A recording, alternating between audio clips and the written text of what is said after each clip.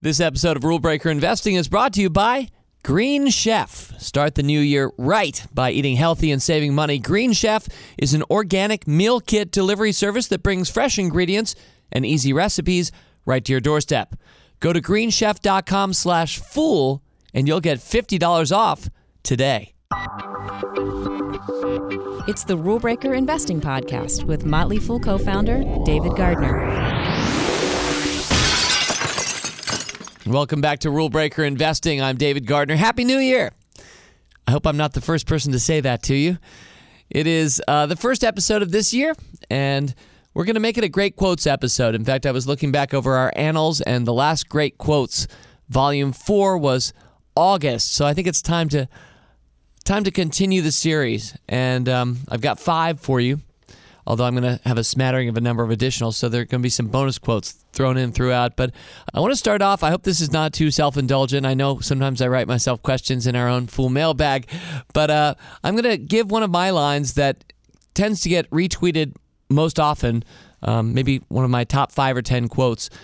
Really, I just want to, it's an excuse to tell a story. So that's what I'm going to do with quote number 1. So the quote's pretty simple.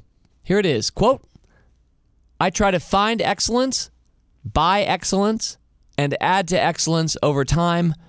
I sell mediocrity. That's how I invest. I first typed that out on our Netflix discussion board at Motley Fool Stock Advisor. I was checking the date. It was April 14th of 2010. And the question at the time I was reacting to from one of my favorite community members, his screen name is Cobra2001 on the Motley Fool discussion boards. And Cobra had asked very simply, David, this question is for you. Do you think Netflix is getting in overvalued territory? So it's worth checking back in and looking over some stats and dates to learn a great investment lesson. So why was Cobra asking in April of 2010 if Netflix was getting in overvalued territory? Well, it was very understandable to do so. We had first found Netflix around $2 a share. This is in modern day prices, adjusting for splits. So around $2 a share in 2004-05. And by 2009, it had doubled. So it was a good 4 or 5 year run for that stock. That certainly outpaced the S&P 500 over that time. So it doubled from 2 to 4. But from 2009, the start of that year, to April 2010, about a year and a half later, the stock had gone from 4 to 12. So you can understand why a smart guy like Cobra 2001 would be saying, hey, David, I know you don't really think in these terms very often. You don't talk a lot about overvalued, undervalued. You're more about just buying and holding and finding great companies. But don't you think it might be getting in overvalued territory right now, to paraphrase the question? So let's continue the story forward a little bit more. By July of 2011, so this is 13 months after our exchange, after I delivered my find excellence, buy excellence, add to excellence over time, sell mediocrity quote, the stock would go from $12 a share to $43 a share. So it almost quadrupled from the point that question was asked in just 13 months. And yet, those of us who remember what happened to Netflix, the Quickster debacle, etc., in 2011, from that $43 price, in July of 2011, the stock, by December of that year, just 5 months later, would drop to $8.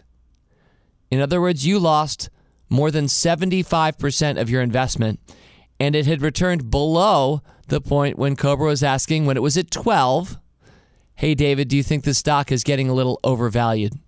So it all comes down to your perspective, doesn't it? So often, studies of investment performance come down largely to when people start counting and stop counting, and you can prove lots of different points about the length of bull markets or bear markets based simply on when you want to start counting. So looked at from one standpoint, it was a great time to ask that question because the stock would go from 12 to 8 from April 2010 to December 2011. So over the next year and a half, the stock would lose a third of its value. And yet, in between that time, it almost quadrupled from that point, losing 75%. That was a great time to ask if it were overvalued when the stock was at 43 in July of 2011. But I hope you've gotten to know me well enough by now on Rule Breaker Investing to know that it's not about an 18-month period or a 4-month period. What's remarkable, I think, about this story is where Netflix is today. Netflix today is trading at about $127 a share as we speak. So the stock is up 920% since that posting on April 14th of 2010. Might it be overvalued? It's up 920%. The S&P 500 at the same time is up 92%. So it's 10 times ahead of the stock market average since that time. And that is why our lead quote this particular podcast is, I try to find excellence, buy excellence, and add to excellence over time. I sell mediocrity. That's how I invest. Quote number 2. Quote number 2 comes from that grab bag of great quotes. You might know this one, that sound familiar, often bumper sticker worthy, and yet the person who is said to have said this thing never actually said it. So you may remember in the past the great Gandhi quote, be the change you want to see in the world. Well, turns out Gandhi never actually said that, but TED Talks are quoting him for that wonderful quote. And it's true in the spirit of Gandhi, no doubt. Be the change you want to see in the world. And that's why I also love this Marcel Proust quote, which I'm sharing with you as quote number 2, because Proust, as best I can tell anyway, never actually said what I'm about to say. And yet it is a great quote. And here it is. The only real voyage of discovery consists not in seeking new landscapes, but in having new eyes. Marcel Proust, though Proust never actually wrote that in French or English. And it's a beautiful quote, and I think it speaks to me in 2 different ways that I want to share. The first is sometimes we go off and we travel and we see something, and then we come back, as Proust is talking about, and we actually just see where we were before in a totally new way. For me, just reflecting back, August of last year, I podcasted about it at the time, but my military tour for a week with the Joint Civilian Orientation Conference, the outstanding program that I got to be part of for 7 magical days. When I came back to my native city of Washington, D.C., a city that I've always been a little bit cynical about because I'm pretty apolitical, so it's ironic that we started the Motley Fool in Washington, D.C. when we could have started it in Silicon Valley or, gee whiz, Bermuda, any one of a number of lovely places, but we happened to start it kind of near where we were born. But I've always been a little bit cynical because people tend to think that Washington, D.C. is all about the federal government, and certainly a big part of it is, and I'm not that interested in that. And yet, as I came back, I realized there are really 3/3 to Washington, D.C. There is 1/3 is the government. Another third is the private sector. There are a lot of big companies, a lot of for-profit big companies all around Northern Virginia and Maryland, lots of biotech, lots of high tech. So, and that's what I love about our area. But then there's a third of it that was kind of invisible to me before that, and that's the military. So the Marines at Quantico or the Pentagon or a lot of people who've given a lot of service to the United States of America, who love the United States of America and are swarming all around Washington, D.C. So that, for me, was kind of a Proust moment. But I think also Proust reminds us of something I once first came across really in Warren Bennis's book on becoming a leader, where Warren Bennis says, in so many words, now that you're an adult, you now own for the rest of your life your own education. You are now responsible to educate yourself. Up until this point, many of us kind of felt forced to go through the educational system in whatever country we're in, with a lot of testing and not a lot of choice. Maybe you got to choose your classes, but sometimes not your teachers. Or you could choose your teacher, but not your material.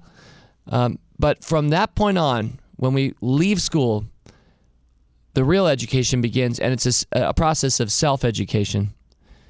In fact, Bennis wrote, one of the marvelous things about life is that any gaps in your education can be filled, whatever your age or situation, by reading and thinking about what you read.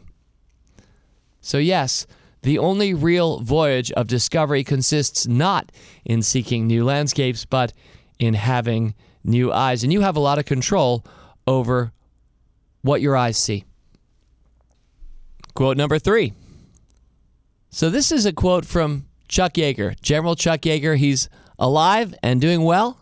You may remember him played by Sam Shepard in the great movie The Right Stuff. General Yeager is in his 90s today, still tweets out on Twitter pretty actively, and he's always had a sharp wit. So if you ever want to follow him, I do. He's at Gen Chuck Yeager on Twitter. So I came across this quote in an article by John McElroy in Ward's Auto. This was posted up, linked to at Fool.com in July of 2016, so a few months ago. It was about self-driving cars and autonomous cars, and I just want to read a little bit of an excerpt from this article. It's written by somebody who thinks there's a really compelling reason to have autonomous cars, and it's about saving lives. And that's the purpose of the article. But I love the Yeager quote, and I want to reflect on it a little bit after I get to it. But first, here's a snatch of that article. So McElroy writes, quote, "The statistics are chilling. Yesterday, more than 100 people were killed in traffic accidents in the United States. Today, another 100 will be killed. The sad fact of the matter is over 100 people are killed every day, and over 6,000 a day are hurt badly enough they need to go to the hospital. It almost seems silly to get hung up on one fatality in a semi-autonomous car when this technology offers the potential to eliminate 80% to 90% of all accidents." Back in 1986, the article continues, when the Challenger space shuttle exploded, there was a similar amount of national hand-wringing about safety. A panel of experts that NASA brought together quickly concluded cold temperatures on launch morning caused a gasket to fail, which led to the disaster. Yet NASA shut the entire shuttle program down for nearly 3 years to do more studies. The article continues. Here's the Yeager quote. "I remember a television reporter at the time asking Chuck Yeager, the famous war hero and test pilot, what he thought NASA should do. Quote, 'I think they should wait for a warm morning,' he drawled, 'and shoot off the next one.'" McElroy goes on to say, "That's the attitude we need in developing autonomous cars. Shoot off the next one.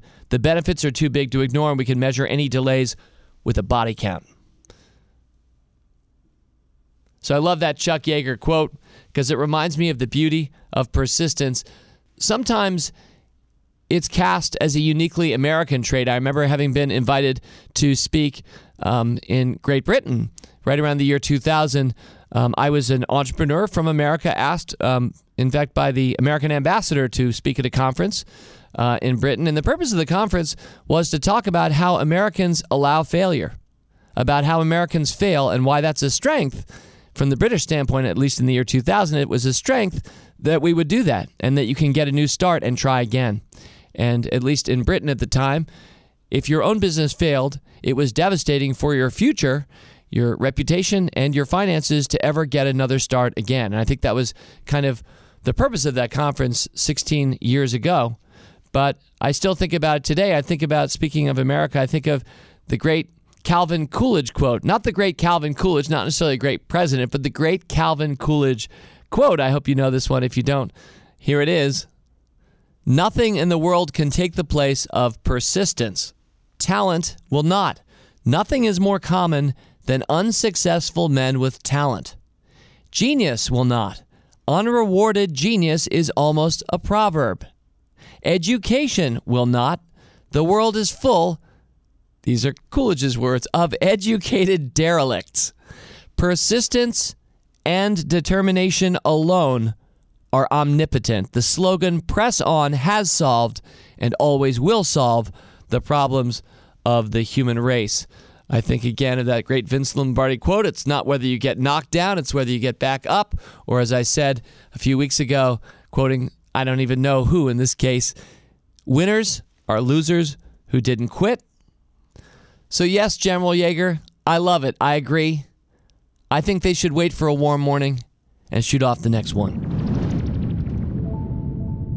Okay, 2 more for you this week, but first, this episode of Rule Breaker Investing is brought to you by Green Chef. As we start off 2017, many people are thinking about trying to eat healthier, and I know how much time and energy that it can take to make good meals. Now, if you've resolved to change your eating habits this year, Green Chef's USDA-certified organic meal kits make it easy to cook healthy and feel great about where your food comes from. They deliver everything you need to cook amazing dinners right to your door. The ingredients come pre-chopped and pre-measured. There are step-by-step recipe instructions to guide you on the way. And you can choose a plan that's right for you with options like vegan, paleo, and gluten-free kits.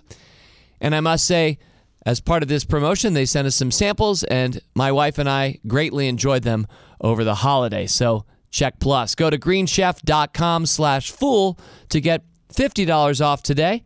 Make Green Chef the resolution that sticks. All right, great quote number 4. This one comes from Sam Altman, Sam of Y Combinator fame.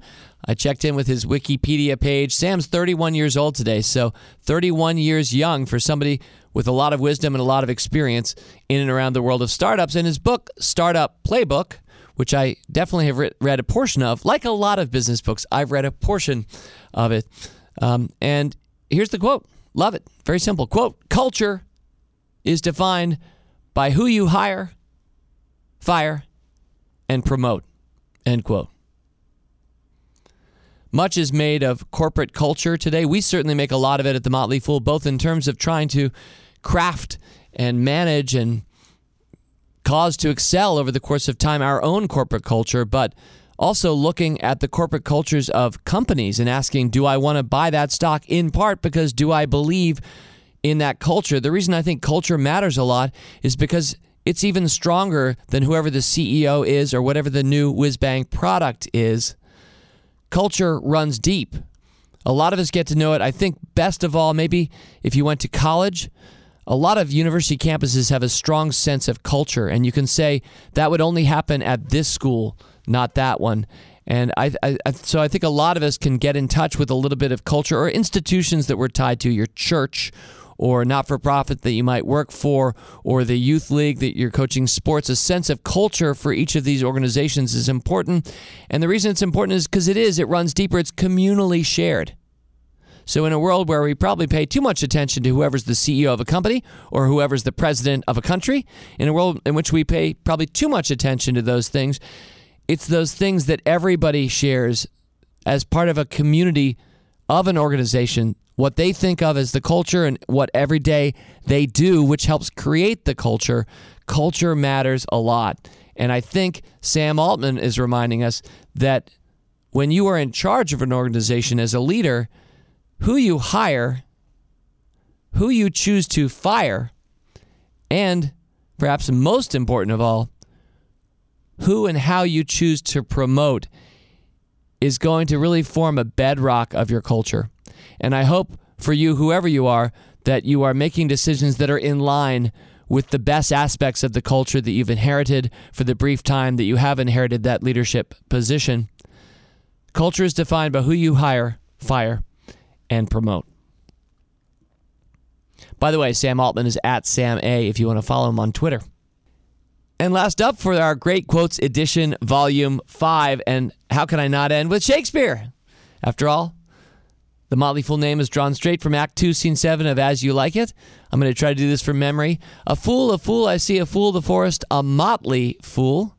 A miserable world, but as I do live by food, I met a fool who laid him down and basked him in the sun and railed on Lady Fortune in good terms, in good set terms, and yet a motley fool. Good morrow, fool, quoth I. No, sir, quoth he, call me not fool, till heaven hath sent me fortune. I'll leave that one right there. That's not actually the quote for Great Quotes Volume 5. I just wanted to briefly remind you, if you didn't already know, of where our Motley Fool name came from, Act 2, Scene 7 of As You Like It. Probably the greatest scene in all of Shakespeare celebrating foolishness.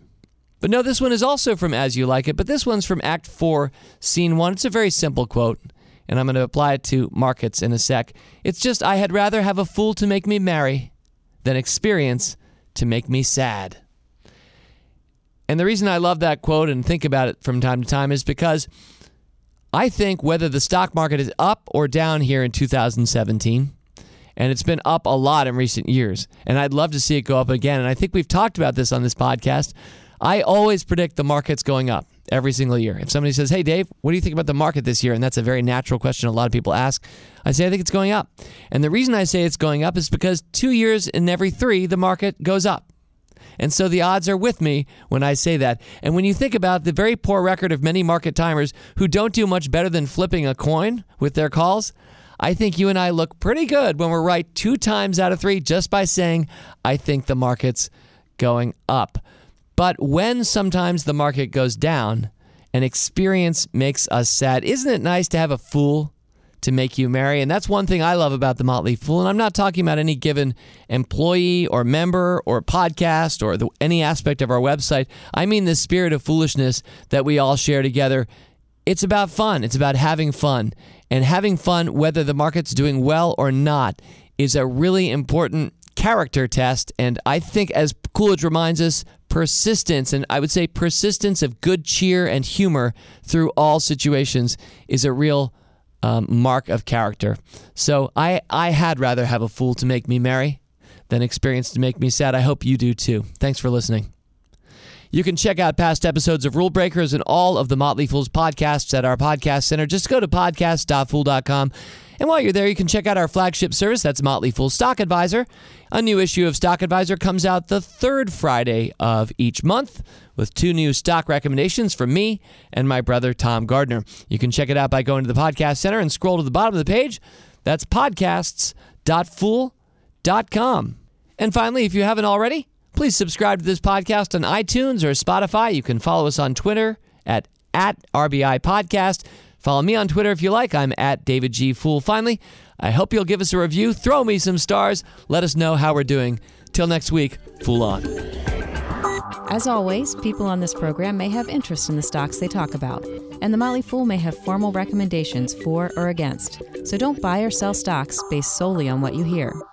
Learn more about Rule Breaker investing at rbi.fool.com.